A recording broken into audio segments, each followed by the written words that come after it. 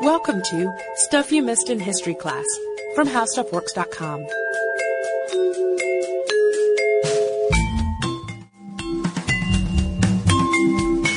Hello and welcome to the podcast. I'm Sarah Dowdy, and I'm joined by another special guest today. This time it is Holly Fry, my fellow editor. Woo! And you host your own podcast, too, called Pop Stuff. Right. And I get to be lucky and hang out with you today. Yeah, so normally you're talking about TV and movies and other pop culture kind of stuff. But Holly is also a talented seamstress. You design clothes. You sew everything from wedding dresses to Dragon Con costumes to running wear that's appropriate for Disney marathons. Yeah. So fashion is a passion for you, It right? is indeed. It is indeed. And historical clothing in particular is very near and dear to my heart. And I really like historical clothing, too. So who doesn't? I was really psyched when I asked Holly if she wanted to be on the show, and the first thing you suggested was that we talk about underwear. Yeah. So that's going to be the topic for today. We're going to talk about everything from the history of the undershirt to bloomers and corsets. I know it is now October, and so y'all are probably expecting some Halloween stuff. We'll get to that eventually. Not today. Some of this will be scary. No, at least, though, Holly is wearing a skeleton shirt today. I am. So she is Halloween in spirit, and also it's going to help me. It's going to help me visualize any conversations we have about corsets and Tight waist lacing. restriction. Yeah, you could get some pretty tight lacing if that were actually your torso. Yeah. It's not. I have plenty of fluff right over it, so. So I don't know, where do you want to start with this? I mean, I was kind of thinking one of the first personal emails I ever sent you, not just a work-related one, was about Queen Victoria's underpants. Yeah. And then you didn't know you were going to get me on my soapbox. I just knew this lady likes costumes, she likes history. I wasn't expecting the full blast of Victoria underwear passion. Yeah. Well, and I will say, to set it up, that I'm also just a big fan of Queen Victoria. Like, I'm a dork, and I have her picture in my cube. I carry a picture with me at all times. I just have great admiration for her, because she was imperfect. You know what I mean? She is lauded as such an important monarch, but she made a lot of missteps, and that kind of endears her to me. The thing that really got me was this article that you had pointed out about her bloomers, which had been, it was actually like 4 years ago that they were discovered, but it only recently really picked up steam in terms of coverage in the news. Because they went up for sale just last year. Right. And the thing that got me is the article in question talked about how it was evidence of how heavy she had gotten in her later life. And she did put on weight. She was like 1,000,000 years old at that point. But what frustrated me is that they claimed that she had a 50-inch waist, 50, based on these bloomers, and that's not how bloomers worked. Like, they were imagining they were tight. Right. We would they were fill filled them up out entirely. But in fact, bloomers were worn cinched a great deal. You needed a lot of fabric involved to make them bloom. Well, part of it, and we're going to get a little real for a minute, has to do with their actual function, which is to protect your clothing from your body oils and other general, human dirt. Your very rich, expensive queen's clothing. Right. And if for anyone who has ever worn Victorian-style bloomers, it's eye-opening the first time, because there is a lot of fabric there, and you realize, and we'll come back a little bit to the split crotch, which they had. There's no way to delicately put that. But so that large amount of fabric kind of fills in so that even though there's a split there, you're usually not exposed. If you're standing up in the bloomers, you wouldn't see anything because the fabric kind of gathers around and makes a wall, a protective wall between you and your clothes. So they sort of seem to make the assumption, as you said, that it would be filled out and there would not be a cinched drawstring involved. And I remember you telling me that a year ago, and I looked at so many articles leading up to this episode, and almost all of them did assume that she had a 50-inch waist, and I saw a lot of things talking about her Ascension dress that she would have worn when she was 18, and she had a 22-inch waist. Yeah. Because, it's a very fitted dress. Yeah. And saying she went from 22 inches to 50. She did fill out, and there are some rumors that say she was morbidly obese, and you can even find some kind of gossipy writings of the time that allege that she was up to 60 inches. But I mean, if you do the math on that, and we've seen She's pictures a very petite woman, of too. like I her, mean, very small. Yeah, she was short. I mean, she was like 5 feet tall, so she would have been bigger around at that point than tall. And if you see pictures of like her Jubilee towards the end of her life, she was stout, but she was not 60 inches of waist. Yeah.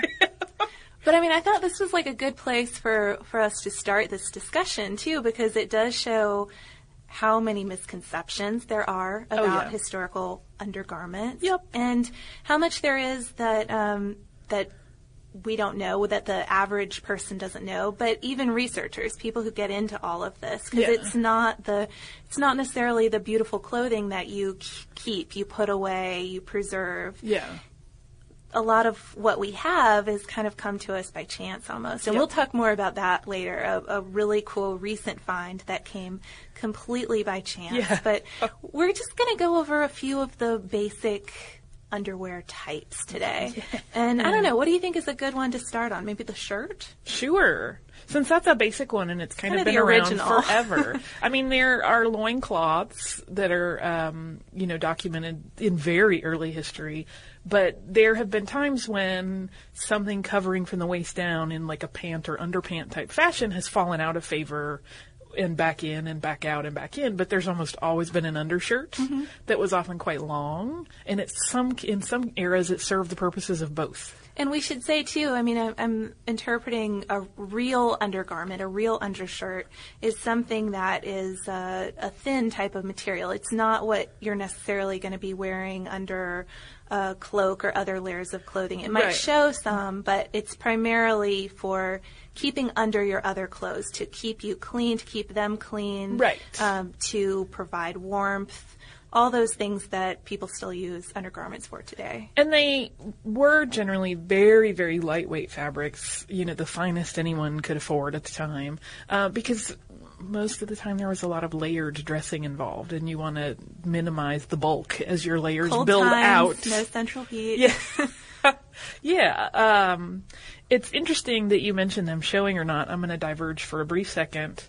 Do you know about the big controversy with Marie Antoinette's wedding gown? No, I don't. Oh, so in that era, completely not okay for any of the undergarments to show. And when she showed up for her wedding in France, of course, anyone who watched the movie, or if you've done any reading, it actually did take place, though, where she crossed the border from Austria to France. She had to take off everything she owned and leave it, and then go into France as a true total French. Air quotes, French princess. And at that point she was considered a princess because, as many people know, if you're a history buff, she had already had a mock wedding with her brother as a stand-in for Louis Auguste, so that she was technically common a practice princess of France. For royals where they send off their daughters. But somewhere along the line, the measurements got messed up for her, or there was an error on the dressmakers, plural, because there were many involved, part. And her wedding dress was too small. Uh-oh. And her chemise was showing, and it was very scandalous. And it was one of those things that kind of kicked off the early stages of rumblings of distrust for her. Even though, her popularity waxed and waned a little bit before it eventually really exploded into bad press everywhere. That was very early on like a big scandal that, one, they're showing, two, she's acting like it's not even happening. Poor, 14-year-old girl. I know, just thrust into this world of scandal. Well, that's really interesting to hear, too, because we think of Marie Antoinette as such a trendsetter, too, later on. Yeah. That she started off her public career, essentially, on such a huge bad fashion gaffe. Yeah. But, through different times, sometimes having that undergarment, having the little sleeves or the neck peek out was something that was okay. Yeah. So how did the shirt then shrink up to a shirt length, if we're thinking of it more as a tunic sort of thing almost? or a chemise. Well, I mean, even when you say chemise, I mean, right up through Victorian times, it was still full length. Even under a corset and with bloomers in some cases. There was also a thing where called a combination. Do you know what that is? No. It's a bloomer and chemise combo burrito, sort of. They mesh them together into one garment. So it's almost like, in concept, it didn't look like this, but in concept it worked similarly to a union suit, where you would step into it and button it down the front, and it looked like you were in like a little jumper. Okay. And that was, again, to minimize bulk. But that's really the first time that it kind of shrunk up and became something else that I know of. And how about for men? What were they wearing after men put tunics aside? They started wearing pants or hose or whatever. What was happening with that long shirt? Even in, since we were just talking about Marie Antoinette, this is a great place to mention it because it was definitely happening then. They had a long undershirt that was serving as both their, top coverage and their bottom coverage. Even though they were wearing it with pants, it was often down to knee length. Wow. And they would kind of fold it. The front was a little bit shorter than the back, and they would fold the front up between their legs towards the back and then pull the back forward and then pull their pants up. And it was acting as their underwear and their t-shirt, or the equivalent of what we would use a t-shirt for today. That sounds like a lot of bulk. It does sound like a lot of bulk, and I'm thinking Holly and I were looking at some pictures earlier today of clothes from what was about the 1830s. Yeah. When men wore very, very slim pants. Yeah. And I'm just imagining it was not happening then. Okay. At all. At that point, they had moved on to other types of undergarments. Yeah, like a union suit. Okay. Which eventually kind of shrunk up to look almost like a wrestling suit. You have some shirt lines in that. Oh, yeah. Well, the thing is, again, it's similar to what I was saying before about the way bloomers were cut with a lot of fabric. Like when you see normally a gentleman from, the mid 18th century, you almost always see them in a coat. Mm-hmm. There's a reason. Because there is a lot of fabric at the back of their pants. There's a lot. Yeah. If you watch any of the recent Pirates of the Caribbean movies, they actually really got this right because they have a really phenomenal costume designer.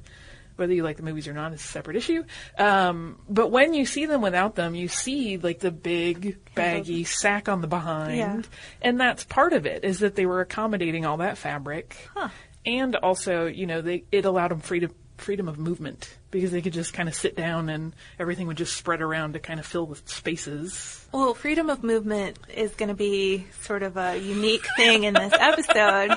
That's probably a good segue to corsets because that is the exact opposite of freedom of movement. Although you were telling me earlier today that corsets can be kind of liberating in that you don't have to do anything. It is holding you upright. Yeah. I thought about just being conscious of sitting up straight and how that takes so much effort and this probably speaks to my posture, but eventually you start to get sort of tired even. Yeah. But we're going to talk about sort of the more extreme too, where you're probably not thinking about how upright you feel. You're maybe thinking more, I can't breathe and I'm uncomfortable.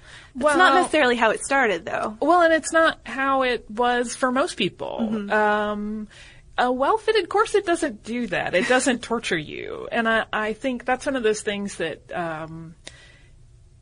history has been done a bit of a disservice by modern film because it's always portrayed as this, I can't breathe. And it's like, then it doesn't fit you. On the fainting couch. And those things did happen. Yes. But those were like, the women that were doing that were almost like the equivalent of like the Paris Hiltons of our day. Like they were the, privileged fashionistas. Breaking your ankle in 8-inch heels. Not everybody wears 8-inch heels. Right. You might break your ankle if you do. You're making foolish safety sacrifices for fashion. And that was the same thing that was happening then. Most women were not walking around in a corset that reduced their waist by 4 inches. Yeah. They were wearing a corset that was fitted and would provide support to the bust line and smooth out the waist and provide a good foundation for the very heavy clothes. And I think something that interests me, once you get beyond that idea that a corset was just to be laced as tightly as possible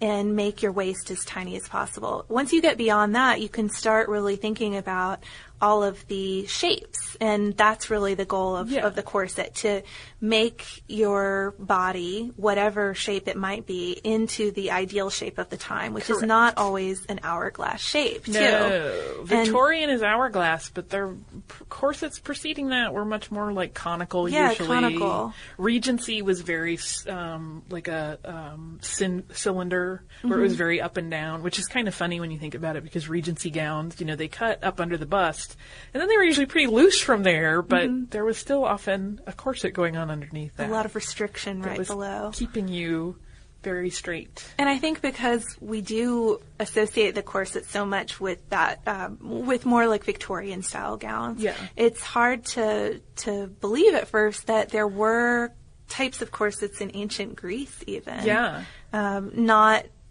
steel, obviously. Well, they were doing binding at that point to kind of smooth out their silhouette. And even beyond that into Italian, medieval, Gothic style dresses. Oh, yes. Not the really restricted corsets that we tend to think of, but ones that would smooth you down enough for these very snug fitting bodices that were popular.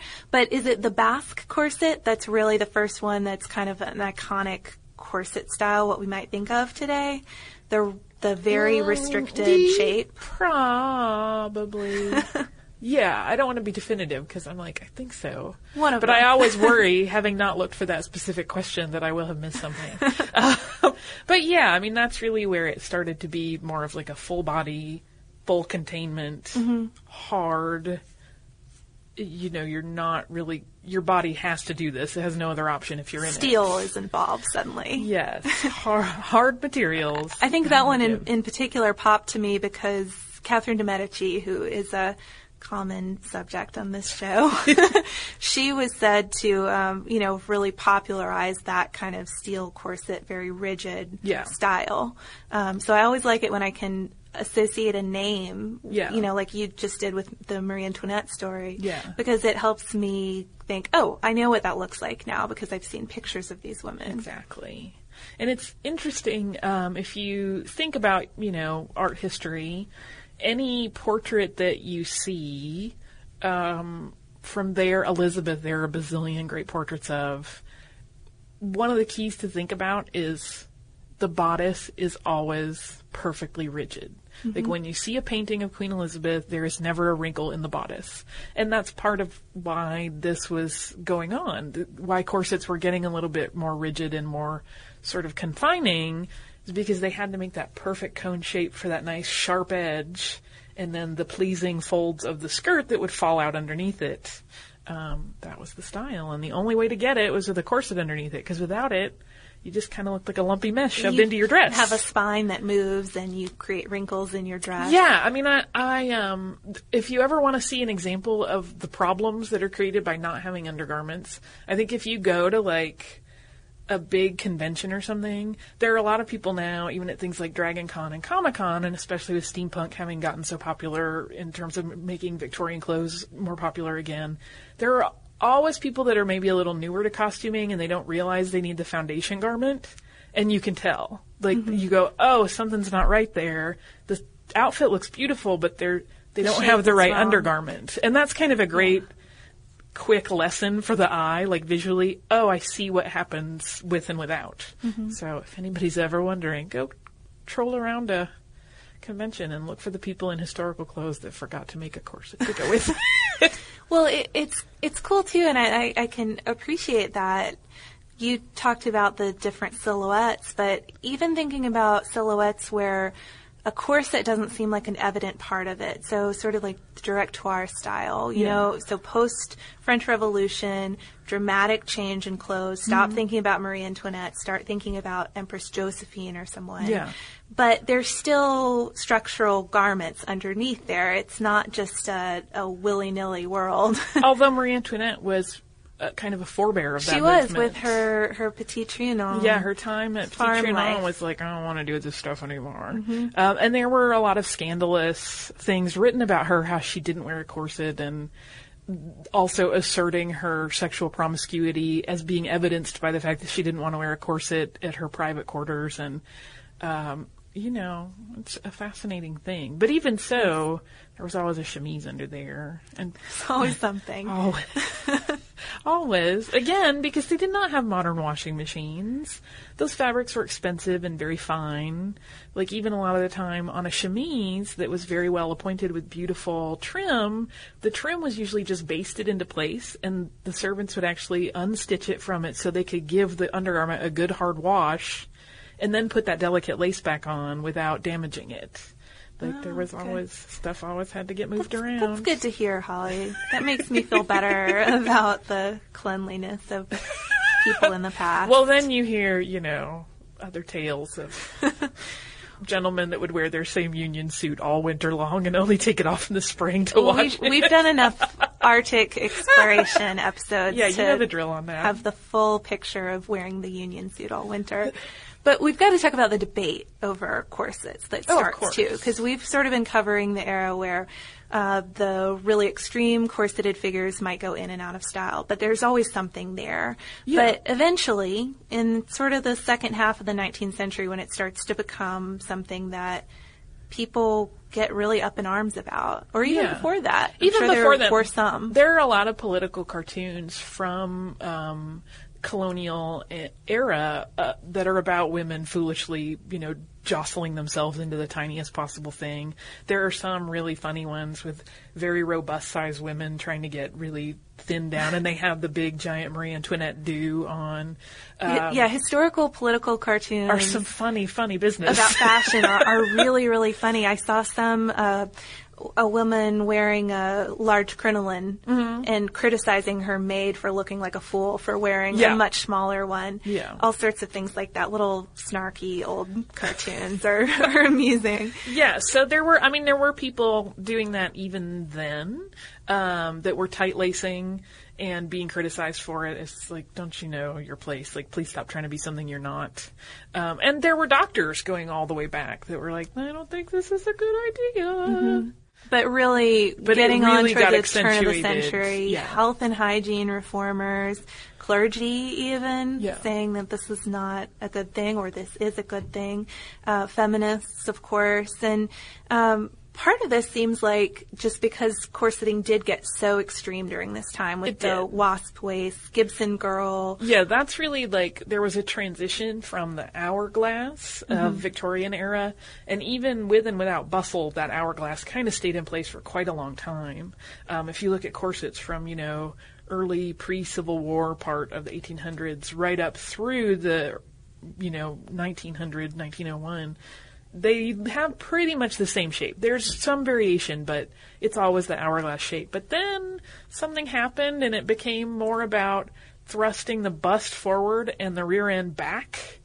And I think that's got so extreme that's where the kind of debate over it really hit a fever pitch. Because it starts to look clearly these women bad are crazy. For you.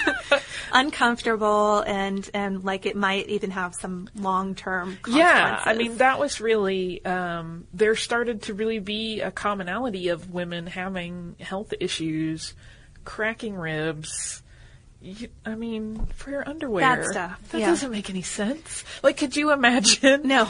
Anyone in today's society, any lady, you get up and you put on a bra and it cracks your rib. That just doesn't happen. That sounds... It's bizarre to think about. Time for a new style if that's happening. And that was a result. Style started to change and a more natural form started to arise, and that started to become more popular. And of course, this really freaked out corset manufacturers. Yeah. What are we going to do? We've been putting women in corsets for ever, almost.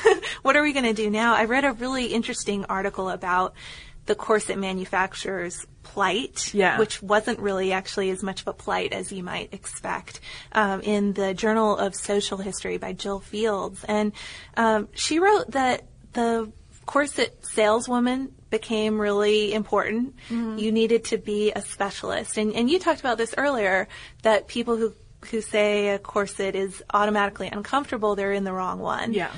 So that became an important aspect of it. You had to have the right fit. It wasn't just here's your measurement, here's the waist you're going for. But also it became something that wasn't just about style and dress. It became a discussion about science and modernity and even race in really kind of icky ways. And just class and things like that. Yeah. The uncorseted figure being slovenly. Yeah. But sometimes experts were even drawn into this discussion. And the one that just really blew my mind was this guy, Havelock Ellis, who was cited by the Corset Manufacturers Association as claiming that women had to be corseted because the evolution from a horizontal to vertical position had been so much harder on women.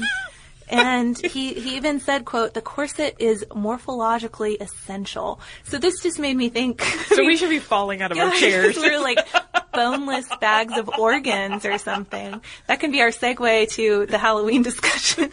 But I just thought that was so strange that instead of seeing this clear potential for other forms of structural garments that you could sell, which is, of course, what they eventually came to that realization. Instead, you would think, no, you really have to be in a corset or you'll just collapse into a Wicked Witch puddle or something. You're just sort of a pile. Yeah, exactly. But of course, you know, as styles changed, corset manufacturers did realize that there were other things they could sell. You could sell dance corsets. That's my favorite. Sport corsets. Sport corsets. Those things are hilarious. Women playing organized sports at their women's colleges. Yep. You have things like tennis and bicycling. You have tango parties. Yeah. And you can't wear that really rigid corset if you're going to tango or play tennis. Yeah. You need a specialized product. Yeah, and eventually just the whole silhouette really changes too. Yeah. In the teens, the debutante slouch, that might be my favorite thing I learned in this episode. Just adopting this entirely new posture, whereas you talk about Queen Elizabeth, portraits of her, she's so upright. Yeah. And that had sort of been a standard for a very long time. The new posture being one where you thrust your abdomen out to partly minimize your bust. And it must have been so strange looking. Now we're used to people with all different sorts of postures, good and bad. Yeah. It must have been so strange, though, in this time, especially with older women probably still maintaining a lot of the more traditional styles and postures. Oh, yeah.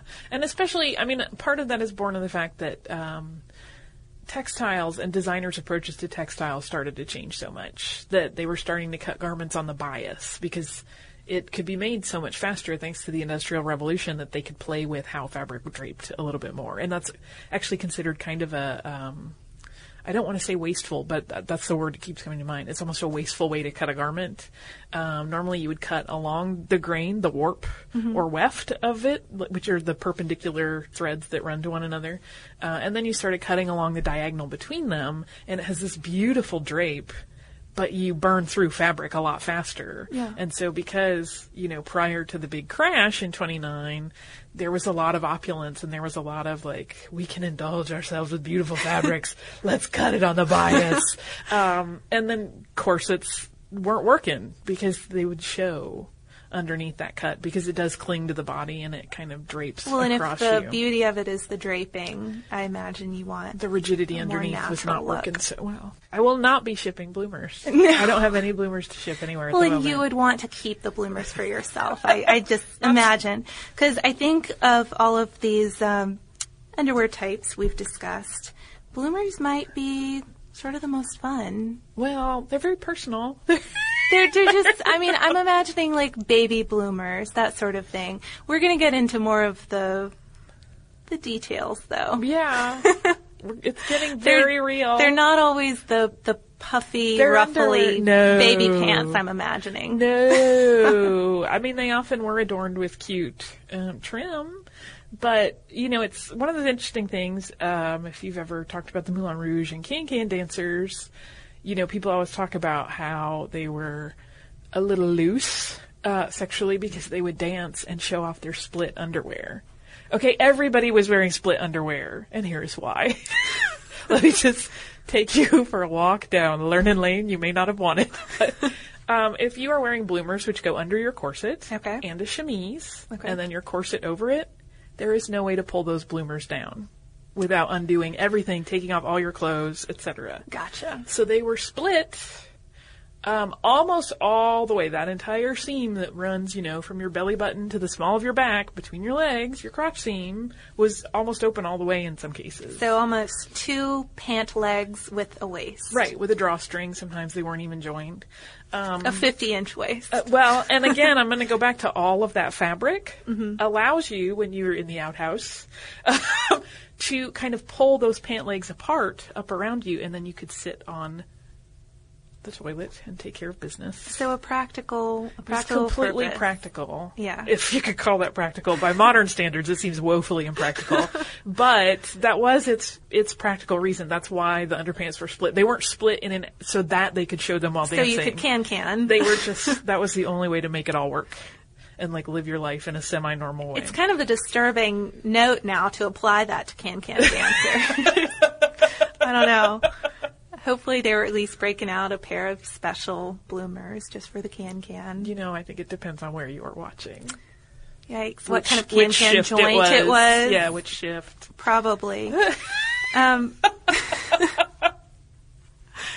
So bloomers, you want to move back on up to the brassiere? Yeah, although we should talk about the bloomer trend that you found fascinating that we talked about a little before we recorded. Yes, pantalettes. The pantalettes. They're fake. And I think this is maybe what I think is kind of cute. So I'm identifying with the cute baby bloomers, and then the pantalettes because they're so strange. They're but not real so bloomers. Fun. Yeah. So they apparently appeared in fashion magazines as early as 1805, but didn't really catch on for a while. People must have just seen them because they do look. It's a bizarre look. You know? And I can imagine women in 1805 with these radically new silhouettes already being like, okay, and now I'm supposed to wear pantalettes under these. But they did eventually catch on, although they finally became something that just little girls would wear. Yeah. But these are little pants that would peep out from under your dress. So not the floor sweeping dresses anymore, ones that were about ankle length or so. So you would have pants, very pretty satin ones with lace, peeping out from underneath. And what I find so bizarre is that eventually it got to the point where you might not want to wear that, but you liked the look. Yeah. So you would wear false pantalettes. Yeah. Which were, I have to imagine, just leg warmer sort of length. They're like from the knee down. With tapes attaching them up to your waist, whatever other garments you have going on up there. Holly and I were speaking earlier about Dickies, false fronts for false turtlenecks, false camisoles, things like that. Yeah. Basically a way to look like you're wearing an undershirt that you're not really wearing. And I can see that. I've never worn one of those myself. I don't have any false turtlenecks, but I can see the appeal for something like that. Yeah, you want a layered look. You want to without stay the on bulk. the mode, but not mess with all the stuff. I can't really get my mind around false pantalettes because it doesn't seem like it would be any more convenient. It seems like having these weird tapes going over most of your legs, and then leg warmers, things would get twisted and uncomfortable. We've already talked about the split bloomers and all the fabric there and how awkward that is. Especially with the crinoline. It's just more fabric and weirdness, tricky, whereas it seems like just a pair, I'm imagining comfy PJ, loose pants that you wear under your dress. Seems so simple. Maybe we should bring it back. I double dog dare you. I'll do it if you do it. You know I'd do it. I walk Start right in wearing here with it. I mean, I wear leggings under See, under that's a the dress. thing. It's evolved to be more like that. Yeah, so that counts. All right, final topic is this. If we weren't talking about this now, I think Deblina and I would be talking about it in our amazing 2012 discoveries in history, even though it's not technically a 2012 discovery. Because they had to date it and be very careful with their data. Yeah, so we are talking about the oldest bra in the world, or what's believed to be the oldest bra. So previous assumptions up until now were that men wore these shirts that we've discussed. Women wore a chemise, corset, whatever other sort of garments, but there wasn't a bra like what we think of as a bra, and we should give some detail to that, because bandeau styles were also worn in ancient Greece. So we're not talking about a bra like that. A bra has to be 2 distinct cups to count. Not like an undershirt, not like a camisole shirt, but an actual structured garment with seaming that creates, as you said, the cups for each of your breasts. Exactly. Feels so weird saying that on the air. So in 2008, there was a very interesting discovery in East Tyrol, Austria, in Langberg Castle, which was built, I think they're guessing around 1190 or so, but the castle had been pretty extensively remodeled in the 15th century, and during some 2008 work, some 2008 renovations, this vault of trash was discovered. And I love things like this because it gives you a peek at everyday life rather than the things that people have preserved for whatever reason. This is a vault of trash. It's filled with things like wood, the debris of life, textile scraps, all the stuff that nobody would have really cared about. But because of the conditions in this vault, all of it is really well preserved. So 2,700 textile fragments were found, according to the Great Smithsonian blog Threaded, which is lots of fun for fashion history. Really fun. And among those fragments were 4 bras. And it is fascinating because this, the 15th century is one of those times when most costume historians are at best taking a wild stab at the layering that may or may not have been going on. We know their clothes were very tight, and a lot of people have just assumed along the way that just the tightness of the clothes was kind of covering all of the bases of keeping everything in place. Supported and comfortable. And it went all the way down to the arms. Like, if you see any modern films or anything about that era, what people often remark is that the bodices and the arms are all very form-fitted and tight, and how would you move? Not so much. This kind of turns that whole concept on its head. It really does, and they're different style bras too. So it's like you got a little selection from the department store almost. It's not just one cut. There are 2 that look kind of like this contraption that's occasionally referenced from this period called breast bags.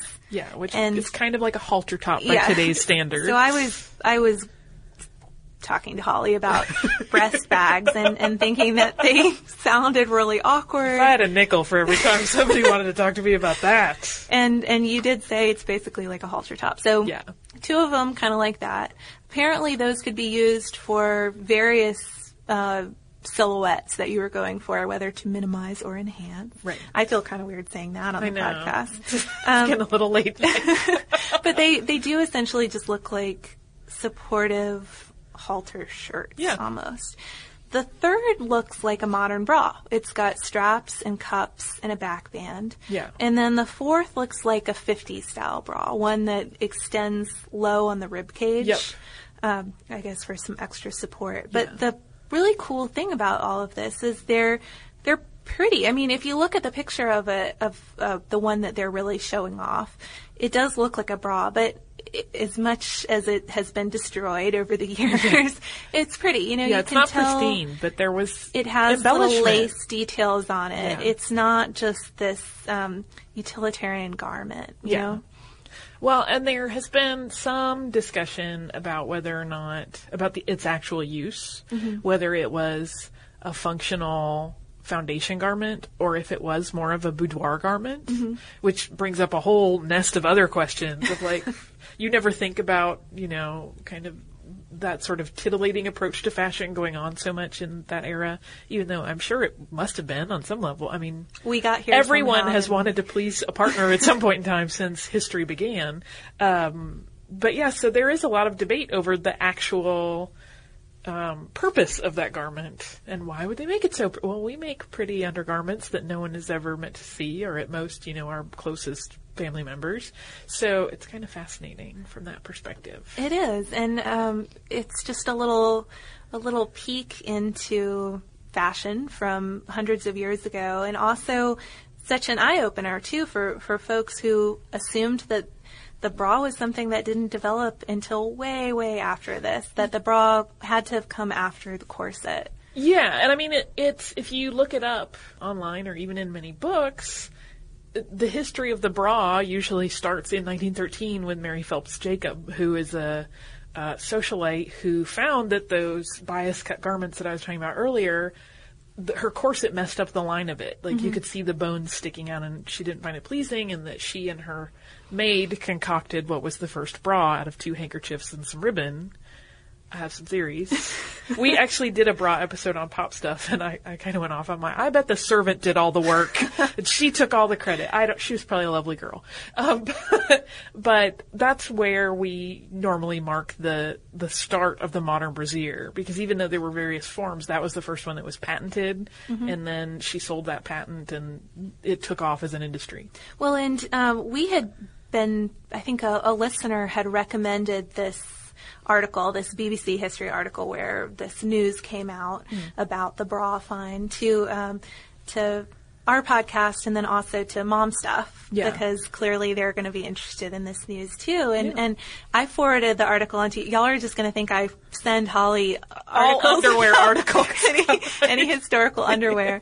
But it is something I'm fascinated with, which you knew. I did. So I forwarded it on to you, and I remember your response to that too. And it was, at first, I saw the subject line and I was just ready to dismiss it. I was thinking, oh, surely it'll be some modified corset or bandeau. And you were like, this looks like a bra. Yeah. So I think everybody might need to go check out that picture now. So it is. It's very eye-opening. Because it looks exactly like a bra you would buy now. You just time-traveled it back. Bra that went through the dryer. Like 32,000 times. Exactly. And then your dog chewed on it a little bit. That's how you could recreate your own historical garment. Your own historical garment. Yeah, it's so fascinating. And I'm always fascinated by all of this from both the fashion standpoint and the development and evolution of fashion. I mean, there's so many things we could still talk about because I'm such an information junkie about it, but I just think sociologically it's really fascinating how people have treated their bodies through time in the interest of fashion. Yeah, and I think people deciding to accept or reject fashions that are either clearly uncomfortable or weird is really neat too. So the idea that women would accept the S-shaped corset, Yeah, it's the epitome of beauty. But then which is killing rebel them. against it too, eventually. I'm not going to wear something like that anymore. And you really do get into that more in the teens and 20s. Yeah. But then it goes back too with Christian Dior's new look. I mean, we've got to at least mention that for a second. Yeah. Sort of a return to a corseted look. And a lot of women really didn't like that was the direction style was heading back in. There were protests over that look, but also a mass exception or acceptance of it rather too. Something so different from the boxy war rationing styles that had come immediately before. So what fashions work, what ones don't, when people decide to accept it, when they see those pantalettes in 1805 and are like, I cannot imagine wearing those, but then their daughters wear them a generation later. Yeah. It's really neat to me to think about all that. Yeah, and I mean, corsets are so fascinating, I think, to people today because people still wear them. I mean, they're fetishized in some cases, but also just as a fashion garment, they've moved outside. They're in, they aren't whole bridal undergarments parties that are in necessarily. beautifully, made corsets. And that's sort of how I became fascinated with them, was seeing like these really beautiful, fascinating costume pieces and going, oh, that's really, I should learn how to make those. And that's how I ended up down the rabbit hole of like having this ridiculous library of books about the history of corsetry and how it's evolved. And I just, there's a reason we're fascinated with underwear. I'm not sure what that reason is even. But corsets, I think in particular, really strike a chord with people because one, they tend to be divisive. You either go, oh, yes, or that is crazy, and there's not a lot of in between. And two, I mean, there's just something fascinating about kind of taking control of your shape in that way that draws people into it. And we didn't even get into tight lacers, really. Like the people that really do body modification through prolonged use of corsetry, which is a fascinating world in and of itself. It's like the one garment that just makes people... Yeah, the undershirt is not having this effect on people. It doesn't have that same, You're not like, chemises, tell me all about them. We got to incorporate those in outward fashion. All right. Well, I'm going to make bloomers come back. You and me both. We're going to start wearing them under dresses. Pantalettes all the way. Yeah, pantalettes. All right, Holly, let's make this happen. You don't dangle that carrot. I will hold you to this. I'm going to come into work in a couple weeks, and there will be like a neatly folded pair of pantalettes on my desk. I'm not sure what length dresses I would even have to wear with pantalettes, though. I'd have to get out my old prom dress or something. Just below the knee. Just below the knee for pantalettes. That might look like I was living in the Oneida commune or something. We're not going to go full length Bo Peep. We're going to go calf length on the pantalettes, just below the knee on the dress. Then we're going to post pictures. Oh my gosh. Okay, well, we'll all look forward to that. To the new fashion trends we start. New trends. The new old trends. New historical trends. Totally doing it. So if you guys want to share any other details about probably historical underwear or historic-inspired underwear, let us know. We are at historypodcast@discovery.com. We're also on Twitter at Missed in History, and we are on Facebook. And I know that so many of our listeners sew, and a lot of you guys are actually heard from costumers. Doing theatrical costuming, cosplay stuff, and I really hope that you guys enjoyed this especially, and share some of your own stories about trying to get that right look that Holly is talking about. You can't just wear the dress. You've got to start from the inside out. Exactly. So, I don't know, do we have any cool fashion-related articles? We actually have an article on how corsets work. Oh, perfect. Yeah. Okay. It's a little breezy. It doesn't get into all of the stuff that we got into here, but it covers all the basic points. And you should absolutely check that out. Yeah, you can do that by searching for How Corsets Work on our homepage at www.howstuffworks.com. For more on this and thousands of other topics, visit howstuffworks.com.